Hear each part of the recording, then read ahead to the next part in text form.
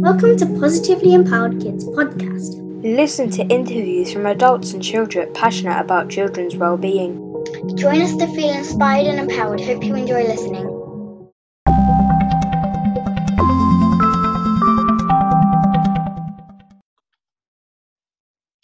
Good morning, everybody. I am Claire from Positively Empowered Kids, one of the co-founders, and I am delighted today to be bringing you the marvellous Sue Kerr. She has come into my life probably only for about the past 4 weeks, and I can't believe I didn't know this lady before. We've got people in common, all sorts of amazing synchronicities happening in the universe. But I'm so pleased that I know her and that she's agreed to do this interview. So, Sue, would you like to introduce yourself? Morning, Claire. Firstly, thanks very much for having me. It's amazing how the universe plays chess with us, isn't it, and pushes us all together. Absolutely. My name is indeed Sue Kerr. I'm these days I'm a mental wellbeing mindset specialist, which is a long way of saying I rarely treat people's symptoms, young or old, in terms of how they are feeling, but I address the way they're thinking and reframe thinking patterns and behaviours that they have. Not always, but largely the symptoms go away. So I refuse to speak about mental ill health. I speak about mental well-being in terms of programs and stuff that I do. But essentially, I help people to, young and old, and it's especially important to do with regards to children, that they grow up able to do this, to move them from a fear-based way of thinking, to a fear-based way of living, anxiety and worry and overwhelm and all that business, into living freely in the place where it matters most, which is inside their minds. Because the mind, if we're not careful, can become the most strongest of prisons. And it's my absolute aim in life these days to make sure that young people particularly grow up knowing that whoever they are, they're enough, and they can do and become whatever they believe they want to be. It's our job as adults to reflect that back to them and show them how to do it. Yeah, absolutely. And I mean, we know that our brains are very, very complex. And, we know this, and, even as adults, obviously we're kind of, practiced in doing this, but a lot of people don't know how to sort of, look after their own brains and kind of what it's capable of, how you can kind of change to a growth mindset. So, for children, that's even more paramount, isn't it? Absolutely. I mean, I'm paraphrasing it here, but there's an old saying: when a child grows up being criticised, they grow up to be critical. When a child grows up being ridiculed, they become judgmental and all that sort of stuff. It's very powerful. Our childhood is the most powerful time of our lives in terms of our societal and environmental conditioning. I mean, you'll know as I do, 0 to 7, the imprinting years, 7 to 14, the modelling years. We grow to what we know. That's a fact. But there's much we can do as adults with regards to the children in our life to make sure that doesn't happen. And part and parcel of that for me is mirroring a child's beliefs back to them. They tell you they want to be a Jedi warrior. Yay, let's go for it. How can we get there? Draw me a picture. So expand on it. It doesn't really matter, because 6 weeks down the line, they're going to want to be a vet or a policeman or something like that. And that should be a linear process that goes on all of their lives. But if they grow up knowing that whatever they want to do, they can do. I always say things like, when our can'ts turn into cans, our dreams turn into plants. And you think about it as a child. I mean, I got into trouble so many times in school for daydreaming. And these days I daydream every day. I call it meditation. Yeah, absolutely. I let my mind go wandering in the nicest possible way, looking for opportunities to understand where I am. And if we can empower our kids to do that, I personally wouldn't be working with half as many adults as I do these days, because it's, as you know, I firmly believe that it's far easier to raise a whole child than it is to make a broken adult. The work I do with children, I deem to be my preventative arm. We nip it in the bud in childhood, and empower our kids to step up and into the best version of themselves for now, whatever that age is, and then carry that on through life, then, you know, the broken adults that come to me, wouldn't, which, you know, would make me really, really happy. It would. And I firmly believe that in this day and age, and especially now, especially in this time of COVID-19 and all that business, people are starting to look within. And as you well know, I firmly believe that everything begins and ends with you, as it was. Yeah. And for me, this time is a time of opportunity for reflection, to reflect on not only how we see ourselves in the world, but how we're going to be able to empower and enable our children going forward to come out of this in the best possible way. And part of that is being mindful and living in the moment. You know, people say to me all the time, I've never had as much time on my hands. Not true. That's not true. Every single day, each and every one of us that's gifted an opportunity of a new day, as in we're still here, we all of us have 86,400 seconds in every one day. Newsflash, we always have. And until such a time as we're not here anymore, we always will. It's not the time available to us. It's our management of that time. It's our choices, isn't it? Absolutely. Every choice we make comes with the responsibility of consequence. Now, I was working with somebody last week, and they said to me, well, the thing is, I can't make choices. Really? So what do you do? Oh, I don't do anything. Well, that's a choice. You can't escape it. A choice to do something or not do something is still a choice. You can't decide whether to put on a red dress or a green dress, and you choose a blue dress. That's not making a choice. That's making a different choice. And when we can tie that analogy in with the way we speak to our kids, that opens up endless possibilities for them, completely unpressurized. It becomes part and parcel of who they are, as opposed to who we want them to be.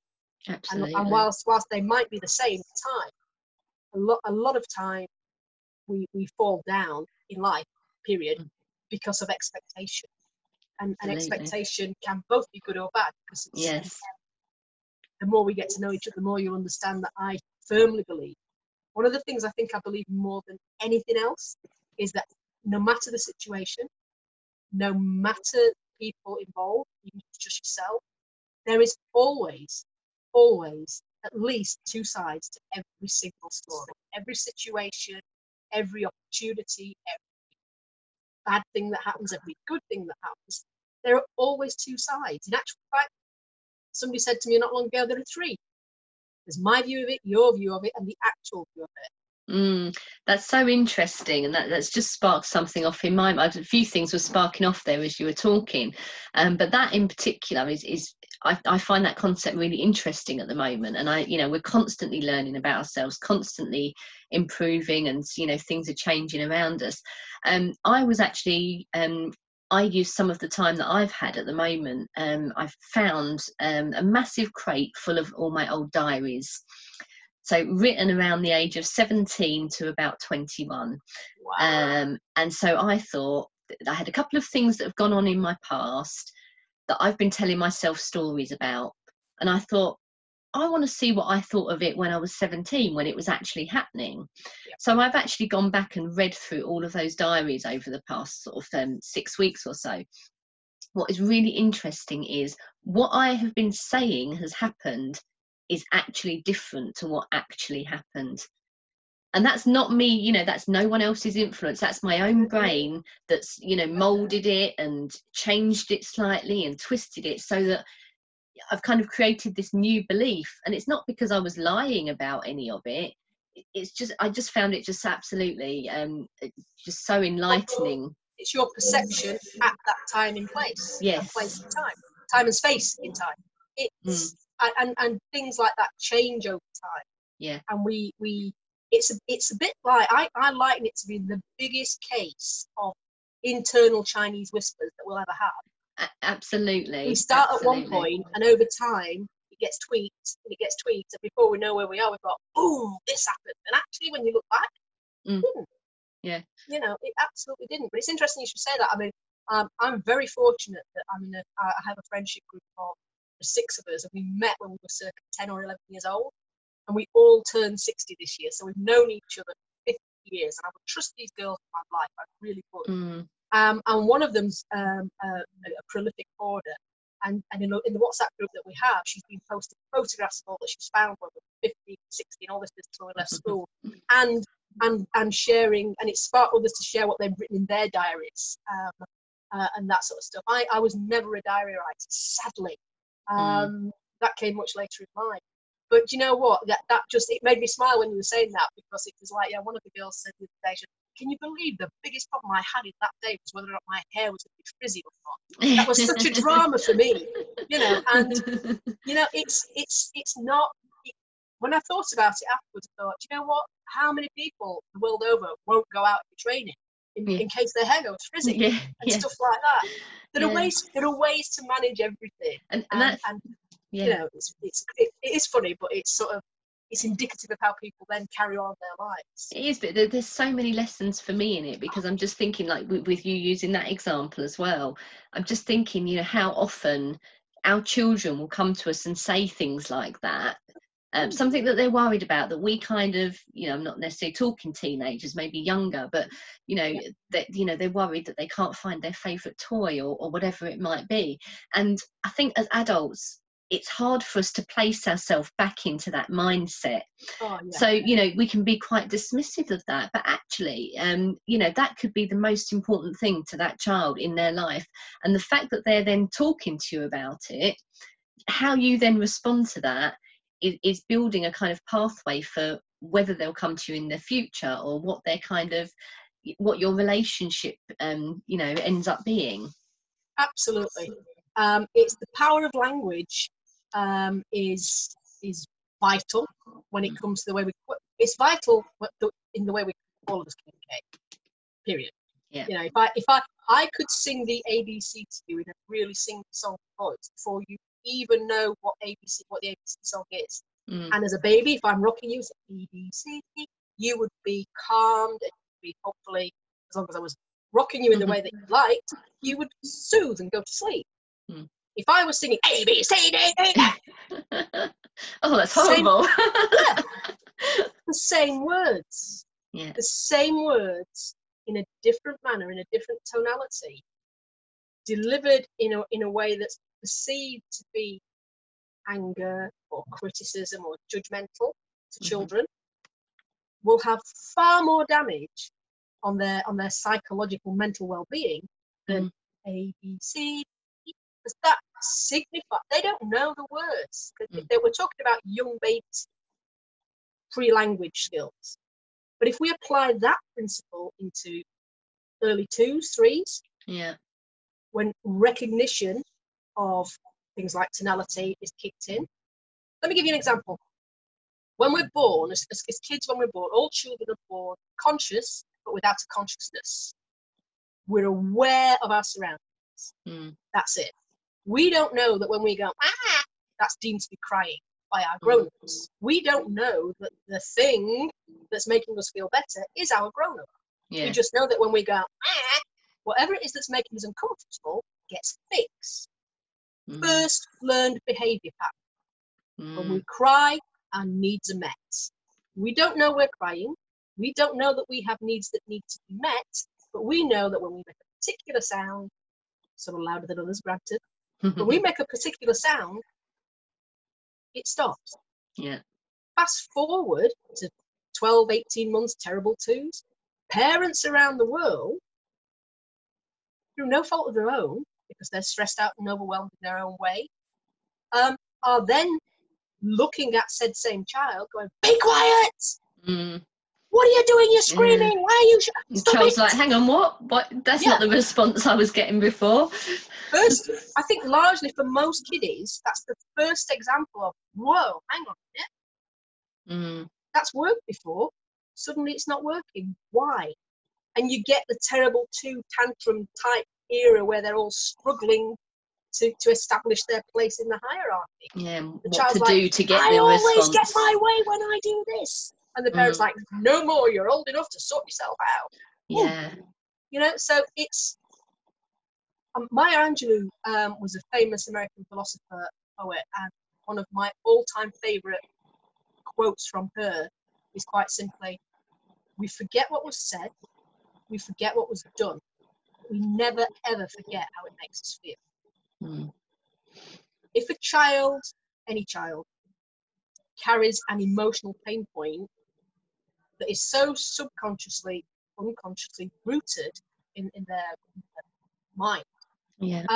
through time with them, they will not remember largely what was said. They won't remember the number of times that they asked for a need to be met, Yeah. that they were shouted down, screamed at, and made to feel naughty or inferior or less than whatever. They won't remember all that, but they remember the feeling Yes. and 100%. the emotions that we feel as children become the triggers that set us off as adults. Yeah. And it's why people get flashbacks and they have no reason. Yeah. Something may have happened in childhood that they've long since forgotten. Yeah. Something similar or closely or even loosely related to it happens. It triggers that same feeling. They have a meltdown or a panic attack. They've no reason why. Absolutely. And you know that I can't even begin to stress. You probably guess I'm quite passionate about the way our children are spoken to. Yeah. No parent, there isn't any parent, I don't think, anywhere who does not genuinely believe that they're doing the best they can. And indeed, Yes. I'm going to reinforce that by saying they are actually doing the best that they can Yeah. at any given point in time. Yeah. But we have to be aware, I think, I genuinely do believe we have to be aware that the impact of how we speak to people, anybody, children and grown-ups for that matter, the impact of how we speak to people as opposed to what we say to them is a massive difference when it comes to raising happy, healthy, whole people. Absolutely. Yeah. Oh gosh, that's amazing, and we could probably talk for a lot longer about that, and also I say all sorts of things are sparking off. Yeah, I have a very large soapbox when it comes to things like that, to be fair. I think it was interesting because again, something else that happened to me the other day. So you very kindly took part in our superhero day, because we really, you know, we believe or we know that, you know, all kids are superheroes, and we wanted to have some activities for the kids to kind of help them to understand that for themselves. And you know, this is something I've kind of heard before, but you delivered it in a really lovely way, and it was, which we can talk about in a sec, and it was about the power of the word yet. And what was great about the way that you did it, because obviously I do a lot of this stuff with my daughter, and you know, again, but I think sometimes hearing it from different sources and hearing it at the right moment, it makes an impact. And so what she did to me was I think it was about 4 days after that, doing something, and I said, oh mum, we can't do that, it's some complex craft project that we were doing, and she went, no mummy can't do that yet. And I was like, okay, wow, because even I'm guilty of slipping into it from time to time. And I thought, you know, that was just so amazing. So do you want to just give us a little bit of a background about that? Absolutely. I mean, firstly, you know what? You're only human. We can't all be 100% optimal performance every day, otherwise we would be perfect. And as we both know, that doesn't exist. But well done, your daughter Ellie, for recognising that. That's awesome. And that makes me feel really good. She's just appeared off camera at the moment. Thank you, Ellie. But yeah, the premise behind that was, I mean, it's the link. You know, all of us, children, adults, and all the age groups in between, all of us have a tendency to fall into one of two camps when it comes to our actual mindset, the way we think, our thought cycle. Fixed would be, can't do that. I just can't do it. I've tried everything, can't do it. I have a bit of an issue with people telling me they've tried everything, because if they had, we wouldn't be having the conversation, but that's a different story. That's a choice. That's a choice. Yeah, absolutely. That's a choice. I can't do that. I can do that. So we've got the polar opposites of that conversation, if you like, in our own minds. Can't do it. Can't do that. For me, the natural bridge, and that's all it is. It's a bridge. It signals hope, and it signals an opportunity. The addition of the word yet, so rightly said. So I can't do that yet. I can't ride my bike yet. I can't do my ABCs yet. I can't swim yet. And as we go through life, For those of you that see me on social media, you'll know I've not baked a cake since 1975, and I did that yesterday with my grandson because I needed to overcome an anchor. And I cocked it up, but that's a whole different story. That's okay. But I'm cool with that because I now know that I can bake a cake if I want to. Yeah. But I was 15 the last time I baked a cake, and it was deemed inedible by my domestic science teacher. So the addition of the word yet is, for me, one of the most powerful words in the English language when we apply that to anybody, but particularly children, when we're talking to them about what they perceive they can or can't do. Yeah, yeah. And it's very easy, isn't it? Yeah, it's fairly easy to explain that none of us can do everything. You know, I can't ride a unicycle. I can ride a bicycle, but I can't ride a unicycle. I have actually no desire to learn to ride a unicycle. And that's then the choice, isn't it? It's not that you can't do it permanently. It's you don't want to put your energy into doing that, and that's absolutely fine. Yeah, I mean, but the way the power of words is immeasurable. But in terms in when we apply that philosophy of yet, it signifies hope. It signifies opportunity. If our mind knows that we are looking for an opportunity to learn, we start to see that. It's called a reticular activation system thingy in your mind. You know, if you suddenly, we played, somebody in my car, well, I've got 5 grandchildren, somebody in the car over last summer said, not seen a yellow car in ages, let's spot yellow cars. We were on a long journey south. By the time we got to Surrey or wherever it was we were going, we'd spotted 53 yellow cars. I was seeing yellow cars in my brain for months. Every time we went out, boom, yellow car. It's bonkers. We're not looking for it, so we don't see it. Yeah. Do you know what? This making me go goosebumps, because I do a lot of visualization with children and with adults actually. And before kind of really going into the children's workshops, I still do. I'm a big believer of vision boards for that reason, and about manifesting things, because as soon as you put your focus on that, it's like you suddenly, you know, when I decided I wanted to buy a Mini, all of a sudden everywhere I looked there were Minis. It was like the Truman Show, where they just suddenly, like, you know, come out, and you're like, wow. Going back to what I was saying right at the very beginning, the universe plays chess with us. Yeah. What do you want to see? Yellow cars? Oh, a Mini? You want £1 million? But when we look for opportunity, to put that in grown-up terms, I worked with somebody right at the very beginning of last year who had a significant problem within her mindset about her weight. And she actually said, why can't I ever lose weight? Why? And I just like, well, is that true? You know, and we explored it, and without going into details, long story short, I said to her, you need to reframe that. You're making a negative statement, so therefore you're giving yourself permission not to do the things that you say you want to do. Yeah. Let's tweak that. And we tweaked it over time, and that, why can't I ever lose weight, negative statement, became, how can I lose weight and enjoy myself? Same thing, different meaning. The mind has a question, how, enjoy, it likes us as a species to have fun, and it started looking for opportunities. Within 6 weeks, she got back in touch with me. She walked home past the library several weeks prior, and she walked past that library every day, forever and ever, amen. And I've no idea how long this poster had been there, but she saw a poster in the library notice board or whatever it was that was outside, advertising salsa dancing classes. No biggie. Yeah. How she met her husband monkeys years ago. You know, wow, we used to do that. Shall we go? Yes. She's happy, she's healthy, she's active. Last I heard, she was losing weight slowly but surely. But more than anything, it put a spark back in their marriage. Yeah, amazing. Yet, can't do it yet. Yet is just one of the words. How can I? Yeah. And stick enjoyment in there, and it works. You know. But I mean, I feel inclined to say that at this point, Claire, that being able to do something and not wanting to is far different. Far different. The other side of the coin, the reframe, two sides. Being able to do it and not wanting to. It's far different. It's a far different thing from wanting to do it and not being able. Yeah. Now the wanting to do it and not being able is largely unpickable, if that's even a word. when we look at it along those lines of yet an opportunity. how can I do this? And Mm. do you actually want to do this thing? If you do, and you're not doing it, are you not doing it because you're worried what other people think?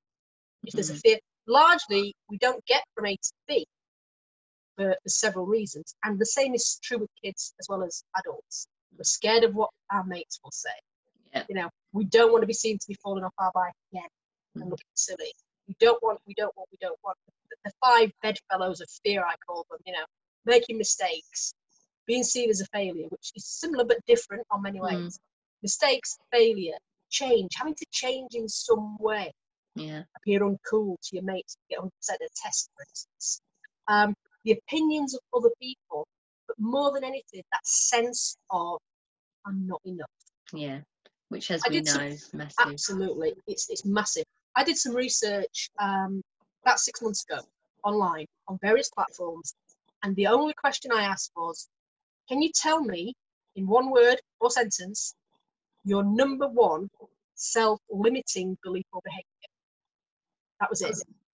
And that went out on LinkedIn, on Instagram, on Facebook, etc., etc. And I had in excess of 500 answers. It took me days to answer them. Wow.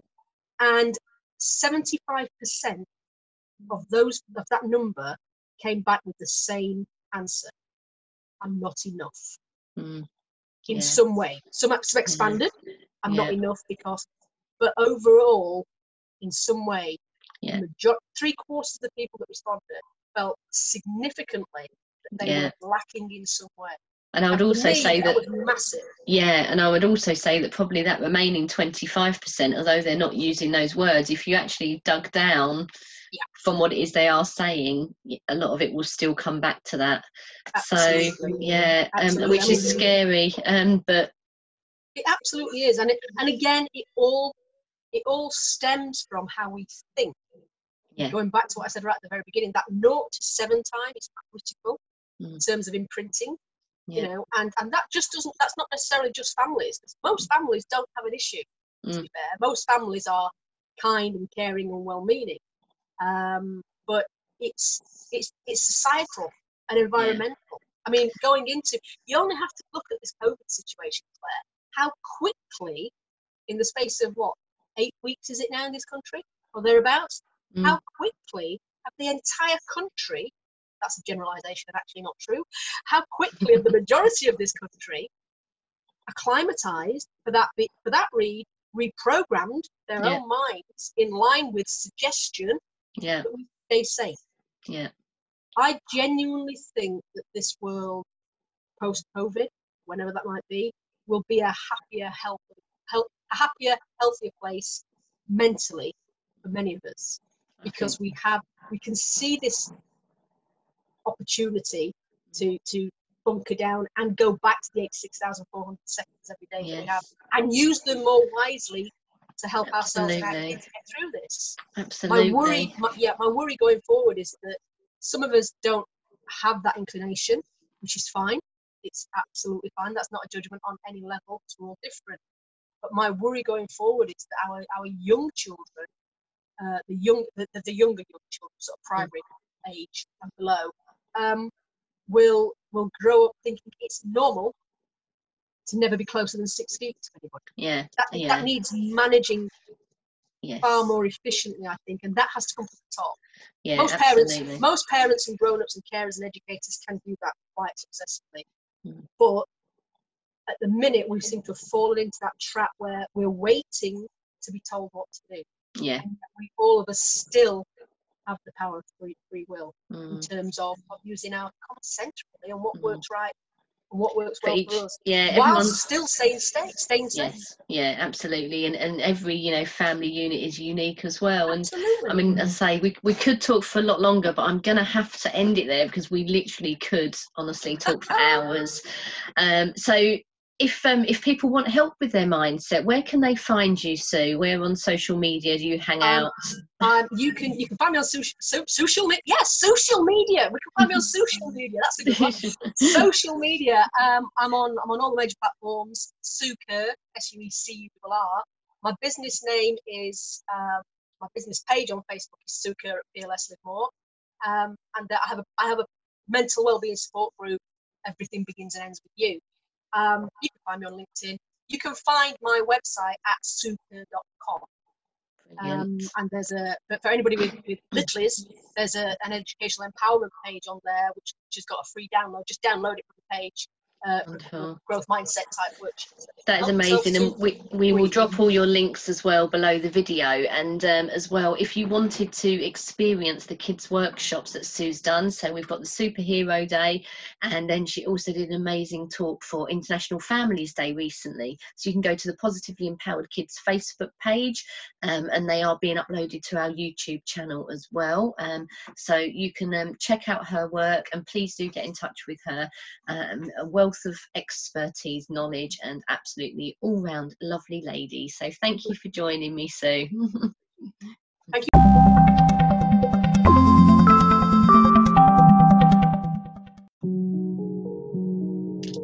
Thank you so much for listening to our fantastic Positively Empowered Kids podcast. If you'd like to know more about what we're doing, please find us at www.positivelyempoweredkids.co.uk, or you can search us on all the social media platforms, Positively Empowered Kids. Bye!